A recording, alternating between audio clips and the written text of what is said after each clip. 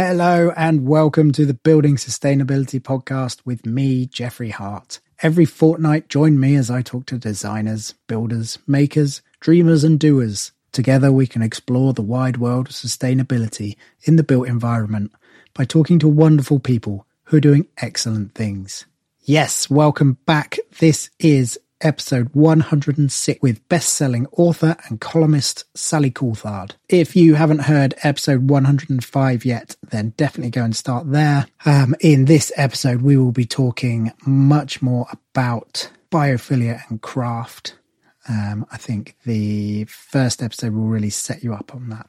Reminder that there are loads of links in the show notes, so you can go over and buy Sally's books. They're all through the Hive shop, which supports local bookstores as well as giving a kickback to this podcast. I think if you can buy secondhand, do that. But I think Hive is the next best option if you want to buy new. Also, reminder, check out nauticumcraftschool.com for a whole load of craft courses available in 2024. I hope to see you there. That's it. We are heading straight on in to the remainder of the conversation with Sally Coulthard. I'm back at the end. Enjoy the...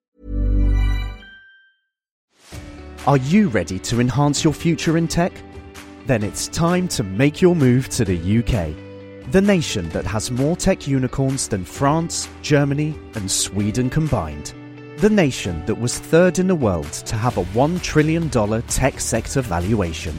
The nation where great talent comes together.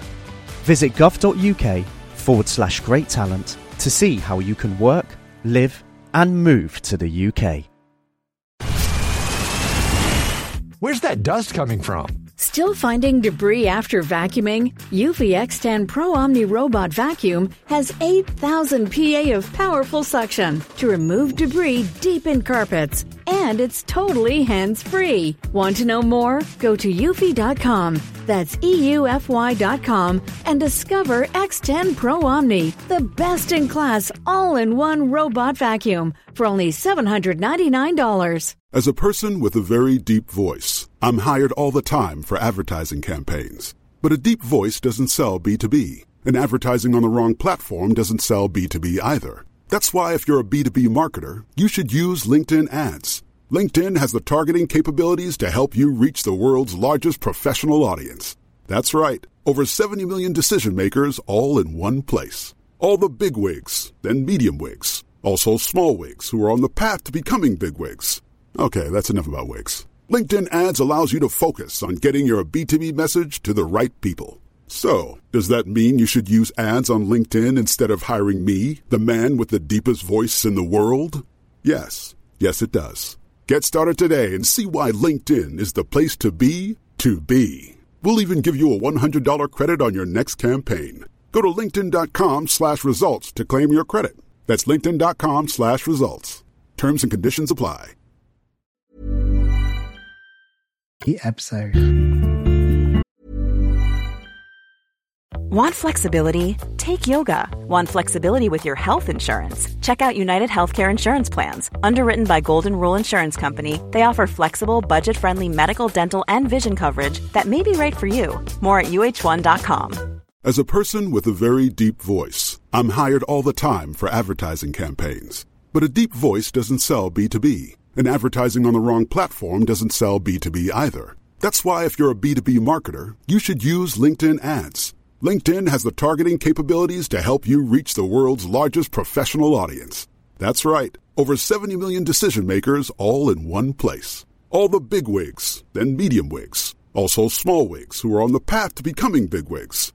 Okay, that's enough about wigs. LinkedIn ads allows you to focus on getting your B2B message to the right people. So, does that mean you should use ads on LinkedIn instead of hiring me, the man with the deepest voice in the world? Yes. Yes, it does. Get started today and see why LinkedIn is the place to be to be. We'll even give you a $100 credit on your next campaign. Go to linkedin.com/results to claim your credit. That's linkedin.com/results. Terms and conditions apply.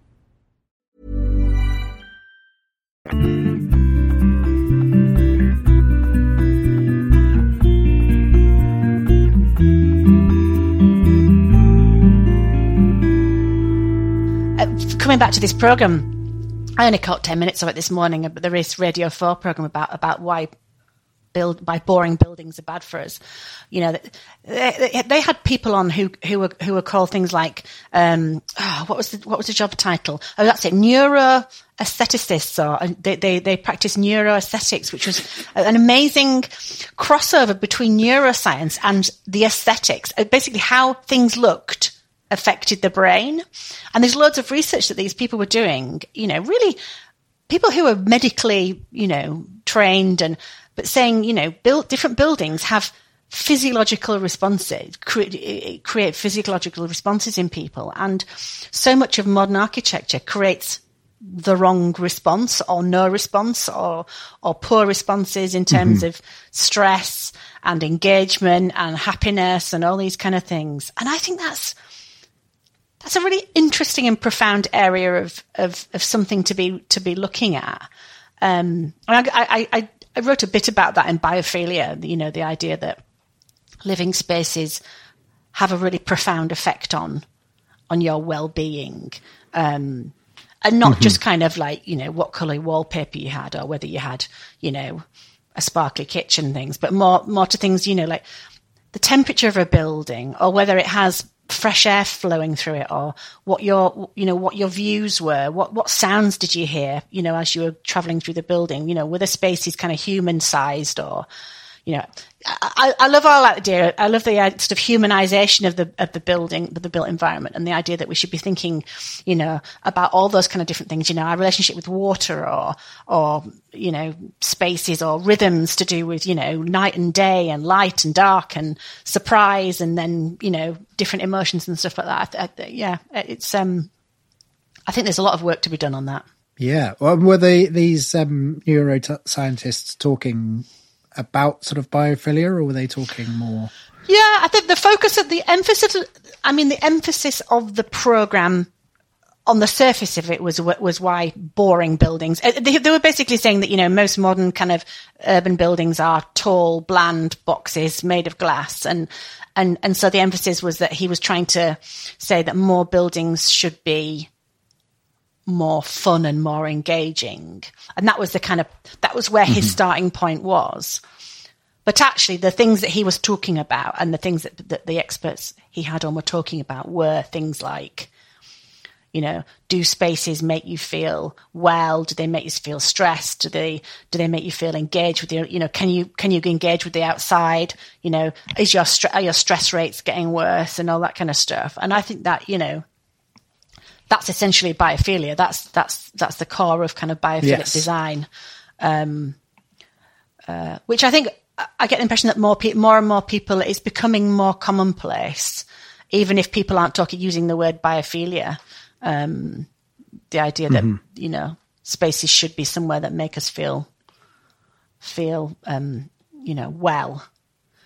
Yeah. And so many spaces don't. You know, I think about hospitals that I've stayed in, or, you know, doctors' waiting rooms, or schools. I mean, you know, most of my schools that I ever went to, when I went to a big state school, and, you know, that was just a kind of concrete box, and not somewhere that helped with concentration, or making you feel calm and excited about learning, or all those kind of things. So there's some really fascinating research. I was reading about biophilia in children, especially, and about how profound the effects of buildings on children are, and also in return how play in nature is so important for children, and the types of play that kids do in nature is completely different than the kind of play that a lot of kids seem to do these days, which is very directed. It's very, you know, material based. So you play with toys, you know, technology, that kind of stuff. And you know, the research was basically saying that, you know, kids who play in nature and take more risks, and a lot of the play is less gendered, because there aren't male and female objects in the natural environment. You know, people learn to be more eco-conscious adults if they spent a lot of time as children playing in nature. And, you know, the play is often a bit more creative and free form. And you know, you probably had the same childhood as me, which was kind of left to your own devices, really. And I spent a lot of time outside just kind of messing about. And I'm really glad I did. And I worry about kids these generations, you know, who are endlessly entertained. And one way that's great, because they're obviously, you know, I've got three girls and of different ages, and they're so switched on and they're so advanced, I think, in terms of maturity than we probably were. But they don't really experience boredom or have that time to kind of make stuff up as they go along that we probably did, which I find, you know, it'll be interesting to see what the outcome of that is. Yeah, definitely. I mean, do you sort of push them outside to get some of that sort of play space, I guess? Yeah, I mean, kids are brilliant, aren't they? Because whatever you try and do, they basically do it their own way anyway. So my three girls are very different, and my eldest, who's now just gone to university, I think never really. She likes the aesthetics of nature and being in nature, but she's not really interested in being outdoorsy. Whereas the other two are a bit more outdoorsy. But I do wonder if sometimes, like, it's maybe an age thing as well. When they were really little, they were quite outdoorsy and spent a lot of time outside. But they're going through that stage at the moment where a lot of time is spent indoors. But we'll see. Yeah, I think they'll appreciate it when they're not here. You know, when they're living in some London flat, staring out into onto a grey pavement, they'll miss it. That's what I keep telling myself. With biophilia, I mean, do you remember how you kind of were introduced to it? I think I must have. I think when I actually was doing research really early on for this book I wrote about kind of organic living and natural materials and stuff, I think I must have come across the term then. And then probably kind of, I read a lot, and I think I must have kind of come across the term at some point in my research, but it was always used as quite a sort of kind of esoteric, very sort of architecturally based term. It didn't seem to have much relevance for, you know, the average person living in a semi or whatever. And so at the time, the whole idea for the book was my approach was to make it a really everyday idea, and to show how applicable it was to every aspect of your working life or daily life, whether it is, you know, using tech before you go to bed or what temperature you had your bedroom, all those kind of things. But also to kind of pull together as much of the kind of decent research that was around to show that it wasn't just a kind of another, you know, feng shui or whatever. And not that I don't really know anything about feng shui, but and I actually do think there's something about, you know, there's something to the idea that a space needs to have flow, and I definitely agree with that. But the actual kind of the rational scientific explanation for me appeals, because then it could make me say, right, this is actually something that we can test and replicate, and therefore I'm not going to have to get through the barrier of convincing people that this is a good idea, because the science says it is. It's like having an extra layer of kind of trustability to it. Yes, and it can appeal to a much broader spectrum of people, can't it? Like exactly. The feng shui thing is probably very much an alternative mindset. Exactly. And I don't think it helps that people kind of set themselves in one camp or the other, because actually there's a benefit to kind of to picking and choosing lots of different elements of kind of building ideas. But biophilia, and there's lots of different research that wasn't necessarily started out as biophilic research as such. So ideas about, you know, I mean, there's been loads of kind of neurological studies about colour and about the effect of colour on the brain, or the effect of natural views on the brain, or, you know, research has been done by hospitals about the healing effect of looking out of the window onto greenery and things. And we've known that since medieval times, that, you know, this is why monasteries and medieval hospitals were built around physic gardens in the middle, you know, because the idea that looking upon nature and being close to it would be part of the healing process. And we now know that that's actually based in science. So to answer your question, the biophilia thing kind of came out of an interest to do with trying to make a kind of unrelatable idea, something that we could use in our homes. And it was really aimed at the domestic market. It wasn't designed for kind of architects building big office spaces. It was designed for you and me, in our houses. And really luckily it came out about 2 weeks into COVID, when everyone was stuck in their houses.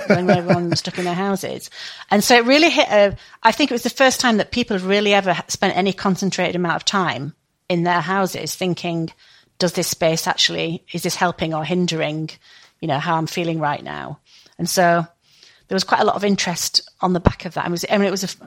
I wouldn't have wished those circumstances on anybody, but it was strangely apt for the book that it came out at that time.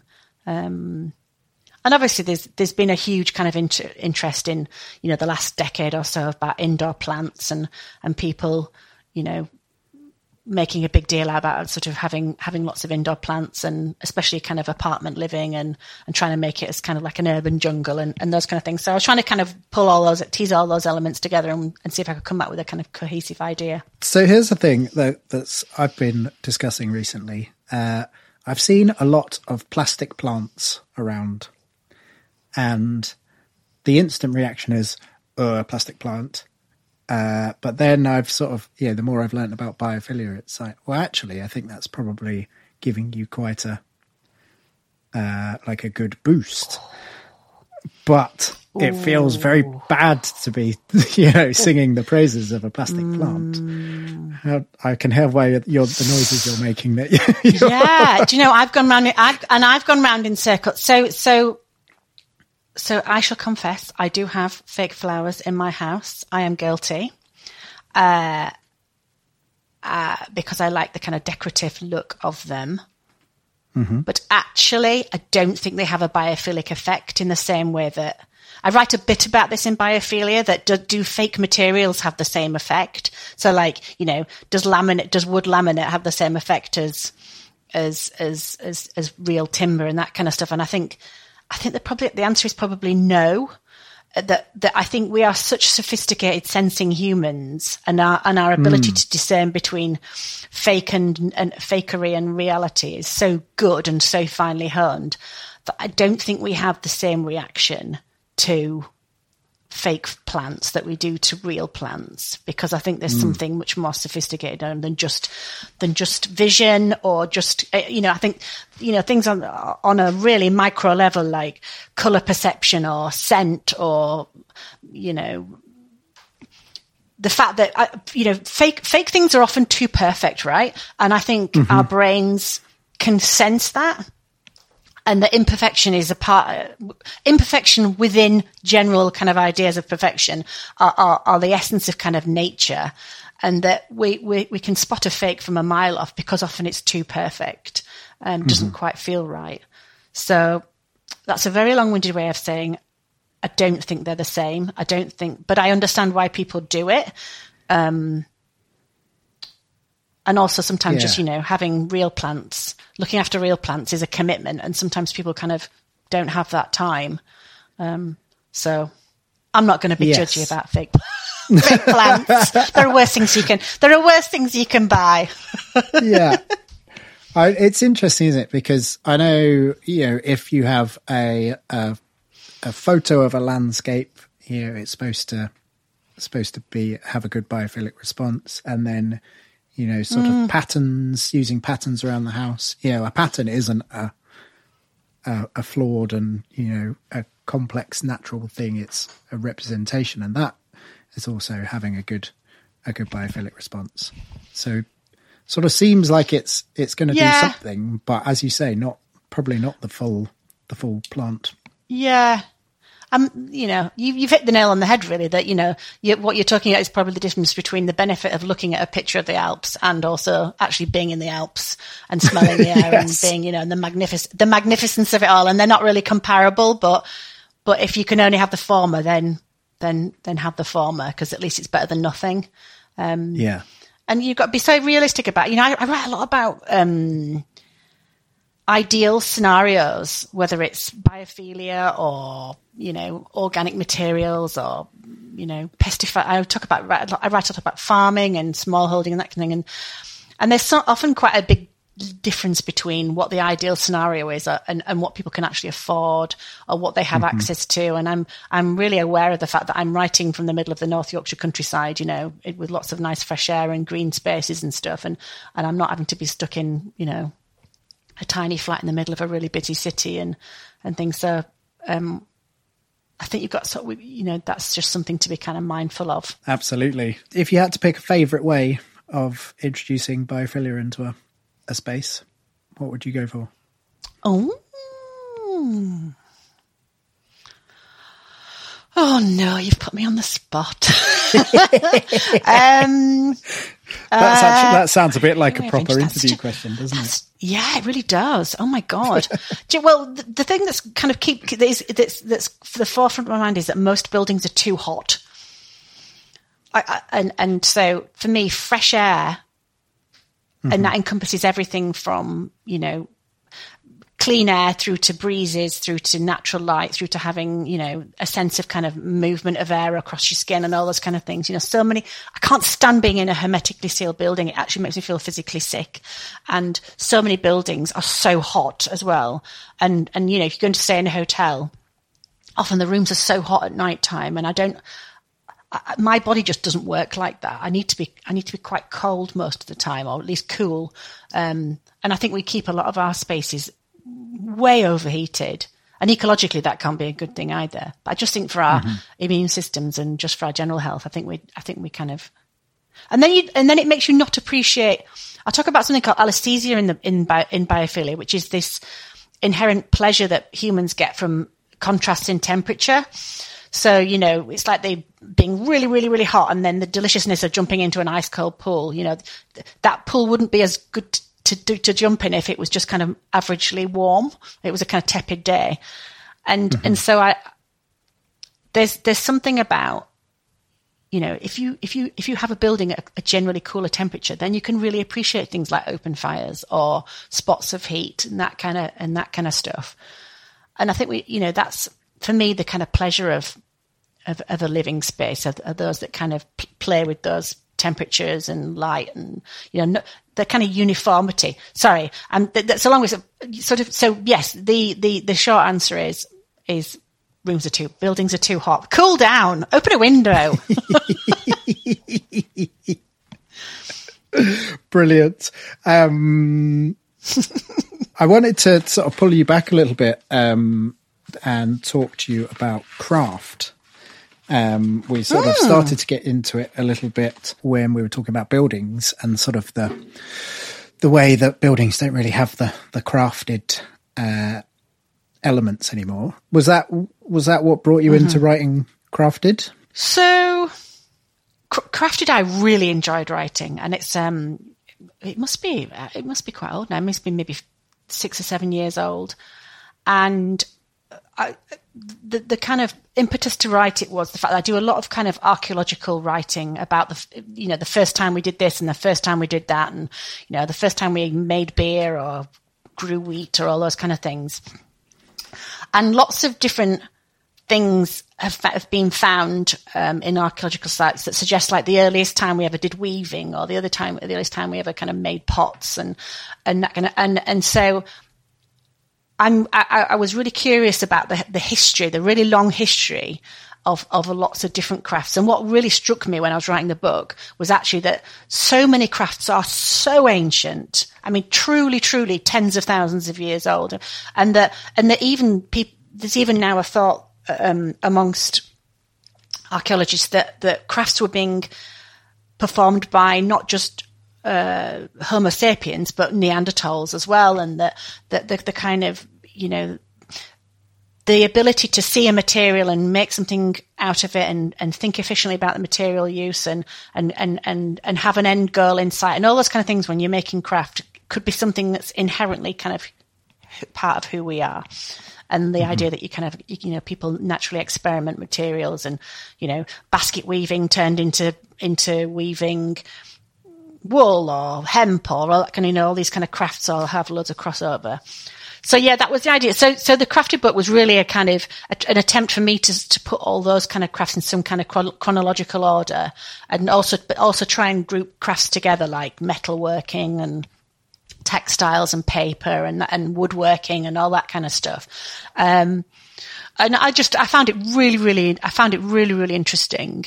And you know, that there isn't just kind of one center of craft in the world. You know, crafts happened all over the place and sprang up at all lots of different times and then disappeared, and then, you know, and sometimes it was interchanged between communities and crafts spread that way. And, you know, we basically have a huge history of making things, which is really interesting. I suppose that probably, you mentioned your new book, that probably bleeds quite nicely into that. So definitely. And I talk about things like, you know, evidence for the first kind of timber framed buildings, or, you know, the beginning of blacksmithing, or when we started, you know, I mean, we split our ages up historically into what materials people were working with, you know, so like Iron Age, Bronze Age, all that kind of thing, you know, that still applies even today. And I find that really interesting, and how the introduction of a new material often changed a culture entirely, or meant that one culture managed to dominate another culture and would spread all over the world. And you know, and so the ability to craft stuff was often massively life changing. So as soon as people, for instance, worked out how to make iron, that was a complete game changer, because suddenly you didn't just make weapons with it, you could make tools with it, and then you could change your farm landscape, and how much you could farm changed. So you started to make more money, and with money comes power, and then power means you can subjugate more people, and, you know, and so craft is often at the heart of loads of kind of big historical events. I wrote a book about how sheep changed history.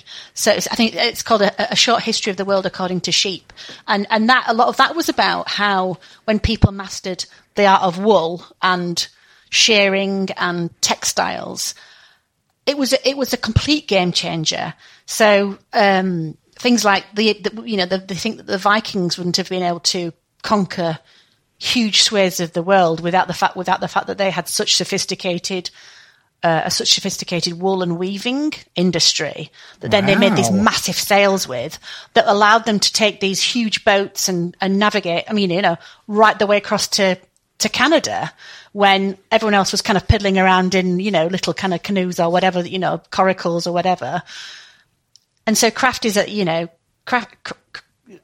ability to make stuff isn't just kind of fun. It's not just a nice thing to do. It's the difference between whether your culture is a winner or a loser, historically speaking anyway. So that was really interesting. And yeah, I kind of worry the fact that the term craft has been so diluted, in modern times, and that, you know, sticking bits of paper onto other bits of paper to create kind of nice collages, or, you know, making knitted toilet roll holders, is to say, you know, for me is not craft. That's kind of messy, and that sounds like I'm being really picky, but, you know, it's not. That's just kind of playing. It's playing with materials. But for me, craft is something much more refined than that, and much more intelligent. There's a guiding intelligence underneath it all, and skill that's passed on, and, you know, specialized tools and all those kind of stuff. And it's something that we should really, really cherish. And I don't think we do. I don't think many people really understand how important it is.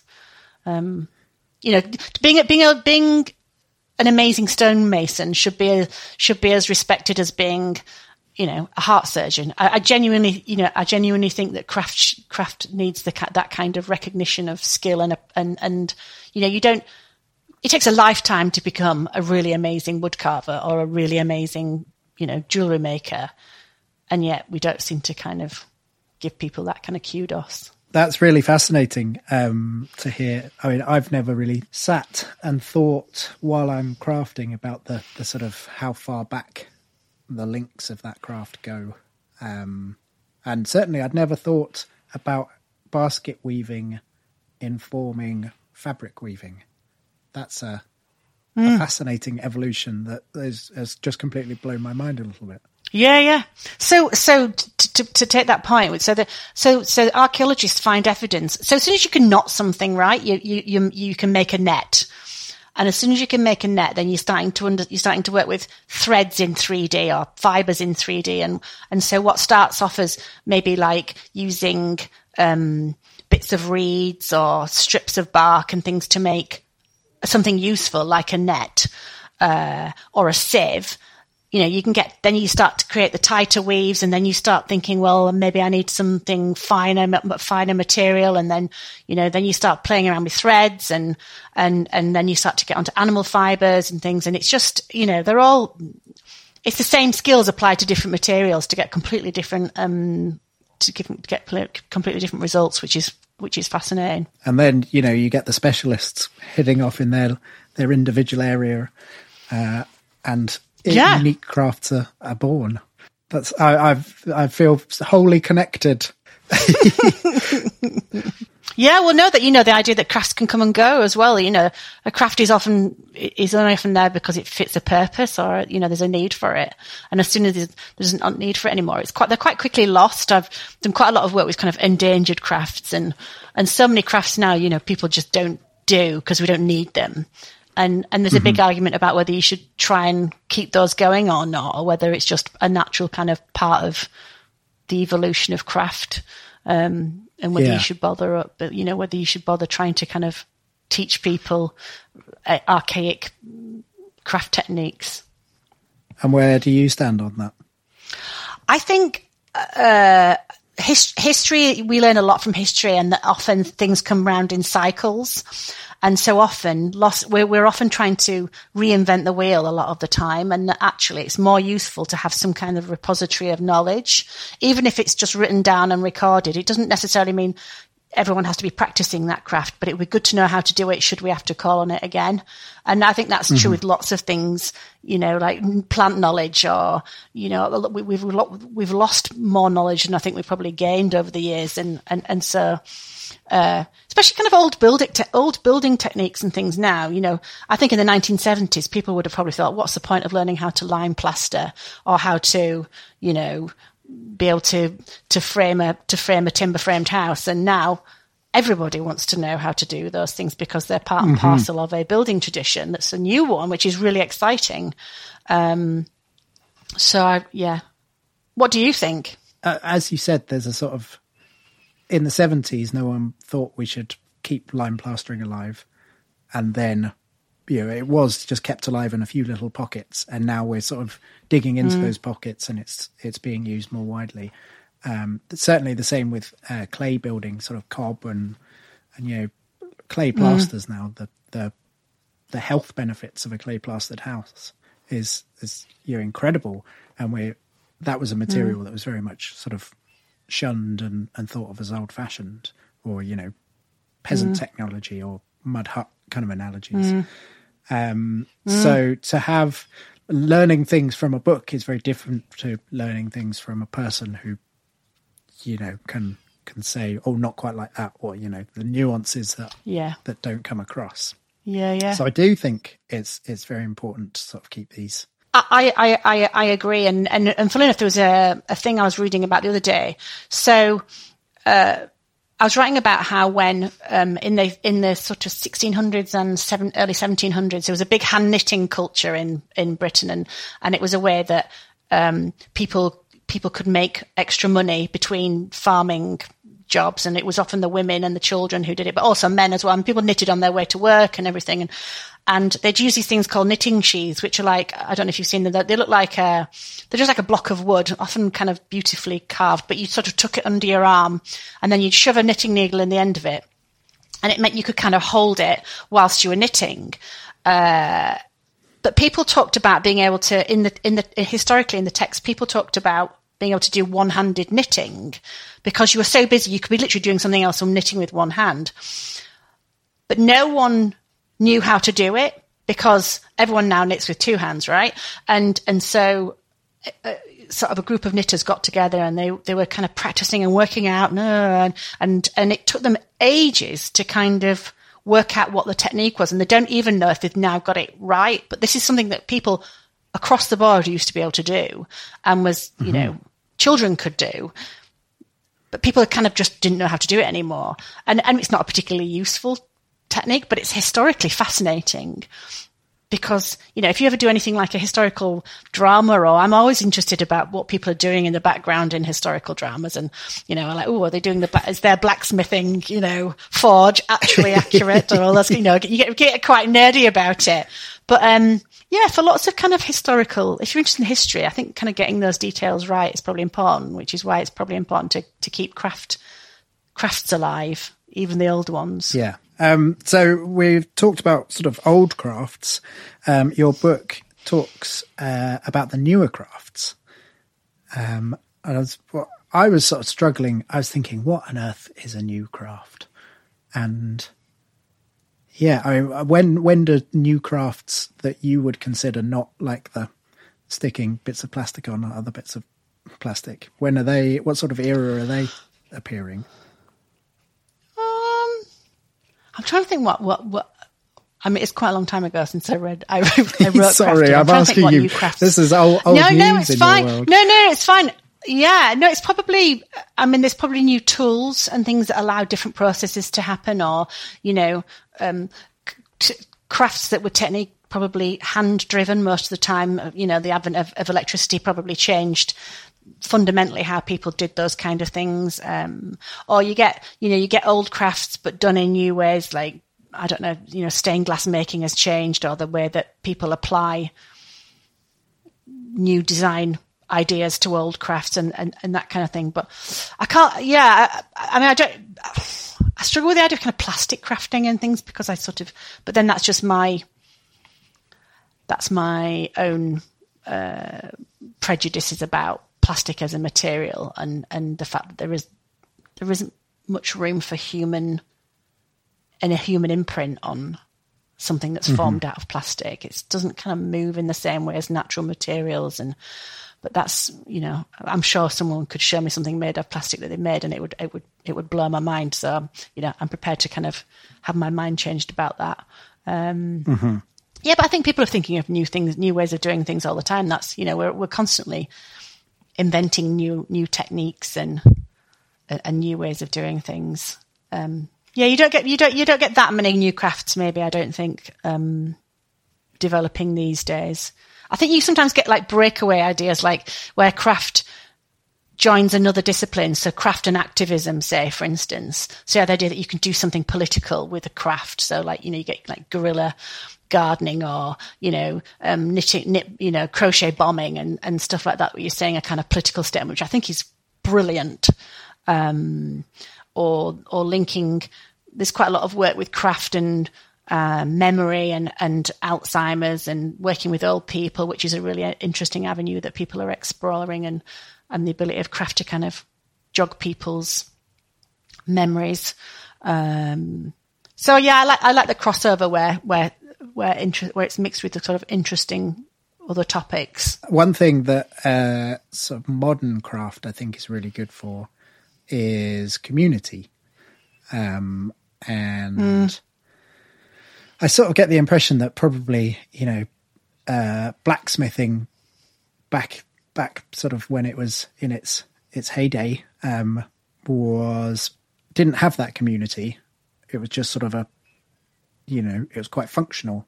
And now we've got this new, people gather together at blacksmithing conventions, or they come together, and it's actually sort of created this whole really positive thing for people's mental health and well-being. I totally agree with you. And that blacksmithing in the past would have been almost a career that you would have had to compete with somebody else, because, you can only have one blacksmith in a village, kind of mentality. Mm-hmm. But now that, people feel that it's a shared connection, and people are happy to share techniques and ideas, possibly because there isn't that kind of competition for livelihood, maybe, or just that the world's a different place. I actually don't know if there was a community of blacksmiths before. There might have been a guild in medieval times. I'm not sure, but yeah, you get the impression that often crafts in the past were quite jealously guarded, because they're what differentiated you from Mr. Ordinary, mm-hmm. and that if you could do this really amazing craft, then that was a status symbol, but it was also potential of earning more money. So you would guard it with your life, and you wouldn't kind of share secrets. You'd only pass them down to, say, a male relative or, you know, your own apprenticeship. So now that kind of imperative's gone, then things can be a bit more shared, I suppose. I love the idea of all burly blacksmiths getting together and having a nice shared community. That's lovely. Drinking some ale from flagons. Yeah, exactly. Clinking flagons, that's it. Tweaking their beards. One thing I'm interested in to do with craft is the sort of link to sustainability. I find so the last podcast with Dave Cockcroft, and he was talking about, you know, linking you back to nature. He's a spoon carver, and he, you know, you learn the trees, you learn appreciation for nature. You want to look after that thing. And I sort of, in my head, I think all craft must equal sustainability because I'm mostly woodwork based. Do you think that rings true throughout other crafts? I think generally, yes. And I've written a bit about craft and sustainability before, that in it, good craft is about understanding materials and B, not wasting them. And so those two kind of principles, unless money is no object and you can literally rip through materials like it doesn't matter. And I don't know many craft people that are like that. Usually, you know, if they're crafting for a livelihood, they're really careful about what they do. So, but you know, so those kind of two practical reasons really inform craft work to be sustainable. But there's also there's a kind of artistic pleasure as well, I think, in craft, of being really judicious with materials. And you know, if you can make a beautiful bowl from literally the smallest block of wood you can find, that's an amazing mental process as well. That's your creativity making something, you know, you're making the best of something with the least amount of materials. And so there's a kind of, that's where your skill and your flair is shown as well. So craft is, I think, you know, craft and sustainability are very comfortable bedfellows, and most crafters understand the importance of being careful with materials and understanding the properties of inherent properties of different materials. So, you know, you pick and choose very carefully. It's just it's a level of kind of connoisseurship about materials that you just don't get when in mass production, or at least that's how I see it. So I was very pleased to see that lime plastering and thatch were in your crafted book, but I'd never really considered them craft. To me, they're building, and I wondered is there a line, or is it where does one meet the other? We'll be back after a quick break. If you're looking for all things BMX racing, you've found the right podcast. Here at Lane 8 BMX Podcast, I'll speak to the local racer, the national racer, and even the Olympic level racers. I'm talking kids to the weekend warriors and much more. So get comfortable, turn up the volume, and remember to snap on green. So it all comes back to what your definition of craft is.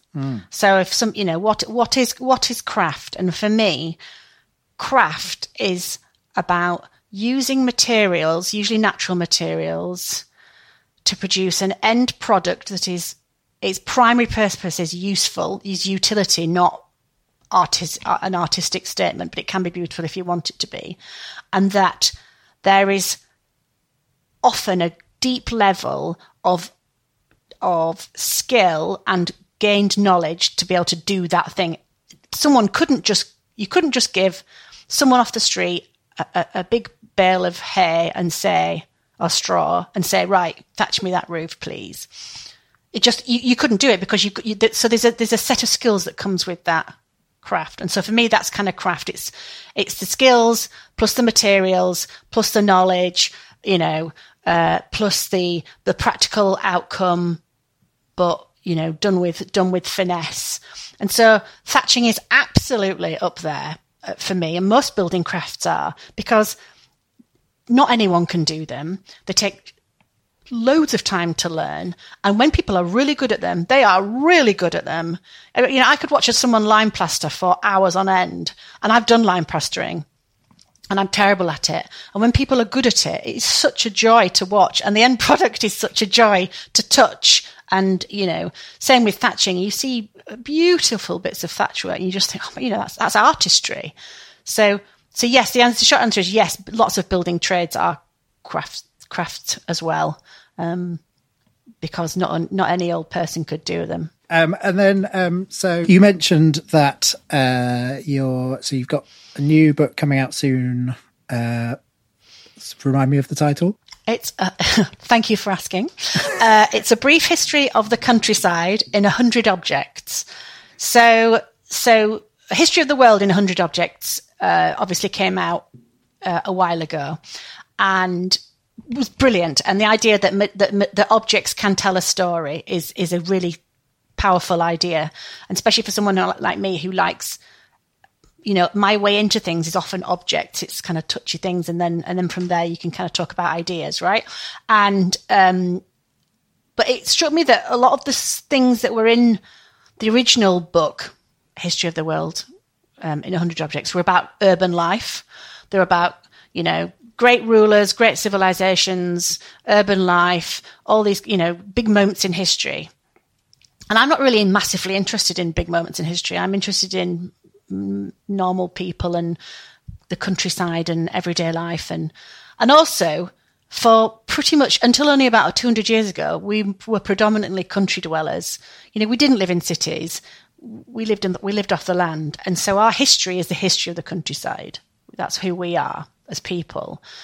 And so I really wanted to kind of delve into that. And I didn't really know what my objects were going to be before I set off with the book. And I just kind of followed my nose.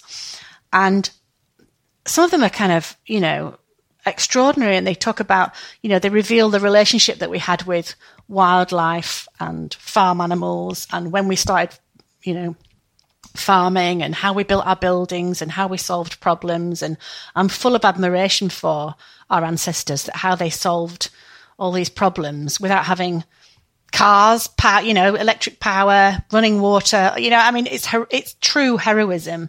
But at the same time, there's a lot of kind of warfare and disease and people being not very nice to each other in the book as well. But I kind of like that. I kind of like those bits too, because the gruesome bits are always the interesting, the interesting bits too. When you kind of come to country, so there's lots of hangings and plague and terrible diseases and things. So it's it's a real romp through history, really. And so it's been fascinating to write.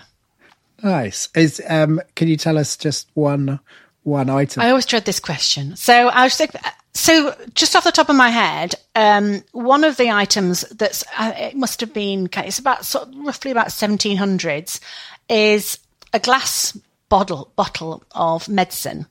And the title on it is Lumbricus. And that means earthworm.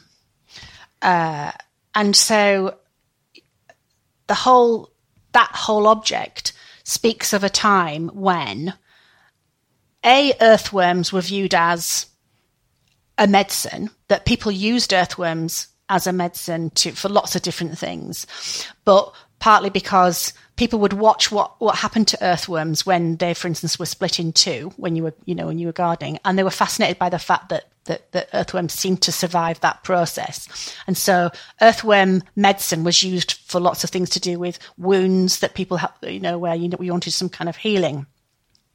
So that was one bit that was interesting about the object. But then when I did more research into how people viewed soil and earthworms and the role that earthworms played in soil, it revealed a whole kind of different attitude towards soil health that people had, where almost everything was a pest. So earthworms should be destroyed, moles should be destroyed, insects should be, everything was something that should be killed. And so there are lots of kind of agricultural and farmers' treaties from around that time that basically say, you have to go out and you have to find as many earthworms as you can and kill them and scald them and pour lime over them and all this kind of thing, because what you want is animal-free soil or creature-free soil. And now, what we know now is that obviously, I mean, I've written a book about earthworms, is that they're underground heroes. They basically do all the important work of soil health.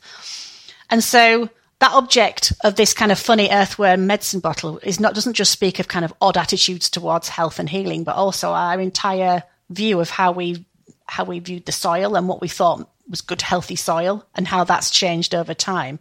So that's kind of one example. But there are lots of kind of curious bits of kind of objects. And another good one is a mummified cat or a dried cat. I'm fascinated by superstitions, and so the practice of, and you'll be interested in this because it's timber framed houses. In a lot of timber framed houses, sort of pre 1800s, you often find a lot of objects, builders in particular, put and hide in buildings for ritual purposes, for anti-superstition. So things like, you find cats, mice, sometimes eggs, but and also witches' marks and things like that. The domestic home was somewhere that had to be protected constantly from potentially kind of harmful forces. And so, home building wasn't just about making a home and making somewhere that was protected from the elements, but it was also somewhere that had to kind of spiritually protect you as well. And so one of the things that people did was to basically bury cats in the wall or in boundaries. So you often find them under thresholds or near windows. Well, that's a really good question. So mostly no. Most of them seem to have been interred after they were dead, thank the Lord. But you do find occasionally, there's a brilliant example of at a museum in London, in an old it was an old trade hall or something that was being renovated. They found a kind of one of these burials or whatever. It was behind a fireplace, and that they'd put a bottle, some other items, and a hen, and then bricked them all in. And the hen had gone on to lay a couple of eggs while it was waiting its kind of dreadful fate, and then keeled over, obviously. But so occasionally they were live things, but most of the time they were. I mean, I can't imagine it's probably that easy to inter a live cat, because it probably put up a bit of a fight. But yeah, but just and so you find them stuffed up chimneys and lots of different places, and so I love that kind of. I mean, that's tapping into Iron Age, ideas about foundation sacrifices, and and when you built a building, you had to kind of thank the deities and make sure that it was going to be protected, and all that kind of, and we're still doing that in the 1800s, and you just think, that's 2,000 years later, we're still doing, they're still doing the same things, and human culture doesn't change that much, it seems. Yes. While it seems, surface level, we're racing away, but actually we're all rooted in the same. Yeah, same I weirdness. bet you've got a dead cat hidden somewhere in your house. Well, it wouldn't be a Haven't project we all? without a dead cat. Exactly.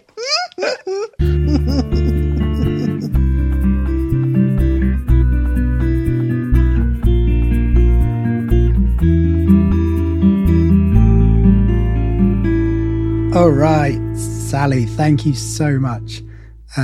Brilliant to end on some dead cat chat. So a huge thanks to Sally for sparing all that time to talk with us. I had such a good time listening to the way that she described a lot of the things I feel about building and about craft and sustainability and all the intermeshing of them. But I don't have the words of an author. So it was really lovely to hear those words spoken out loud by her, because they really were so in tune with my thinking. So do go and check out Sally's books. There are links in the descriptions. A reminder that Hive will give a little kickback to me and also give a kickback to your local independent bookstore. So I think they are the best option for new books. Obviously try and buy secondhand if possible. In the show notes, there are links to Lee John Phillips's Shed project, the Carpenter Oak timber frame grand designs, Thomas Heatherwick, Why Boring Buildings Are Bad for Us. There's a link to that gargoyle on the BBC website. Link to History of the World in 100 Objects, that book. That's not Sally's one, that's the one she's sort of playing off, yeah, as always, a whole load of stuff to get into if you have enjoyed this podcast. If this was your first episode, or your second, hopefully, then do subscribe to make sure not to miss any future episodes. And do look back through the 100 or so other podcasts. And if you would like to hear more about biophilic design, there is a great episode, number 47, with Bill Browning and Katie Ryan, when they talk through the biophilic design patterns. Really good one if that is a new topic for you. If you get a second, please do share this episode on whatever social media you're on. That really helps lots more people hear it. If you want to support the podcast financially, then head to patreon.com/building sustainability. You get loads more bonus audio there. I think that's it from me. I've been slightly croaky voiced, just incredibly entertained by Sally. I hope that you're all well, and until next time, bye-bye. Are you ready to enhance your future in tech? Then it's time to make your move to the UK, the nation that has more tech unicorns than France, Germany, and Sweden combined. The nation that was third in the world to have a $1 trillion tech sector valuation. The nation where great talent comes together. Visit gov.uk/great talent to see how you can work, live, and move to the UK. Where's that dust coming from? Still finding debris after vacuuming? Eufy X10 Pro Omni Robot Vacuum has 8,000 PA of powerful suction to remove debris deep in carpets. And it's totally hands-free. Want to know more? Go to eufy.com. That's EUFY.com and discover X10 Pro Omni, the best-in-class all-in-one robot vacuum for only $799. Selling a little or a lot? Shopify helps you do your thing however you cha-ching. Shopify is the global commerce platform that helps you sell at every stage of your business. From the launch your online shop stage to the first real-life store stage, all the way to the did we just hit a million orders stage. Shopify is there to help you grow. Shopify helps you turn browsers into buyers with the internet's best converting checkout. 36% better on average compared to other leading commerce platforms. Because businesses that grow, grow with Shopify. Get a $1 per month trial period at shopify.com/work. Shopify.com/work.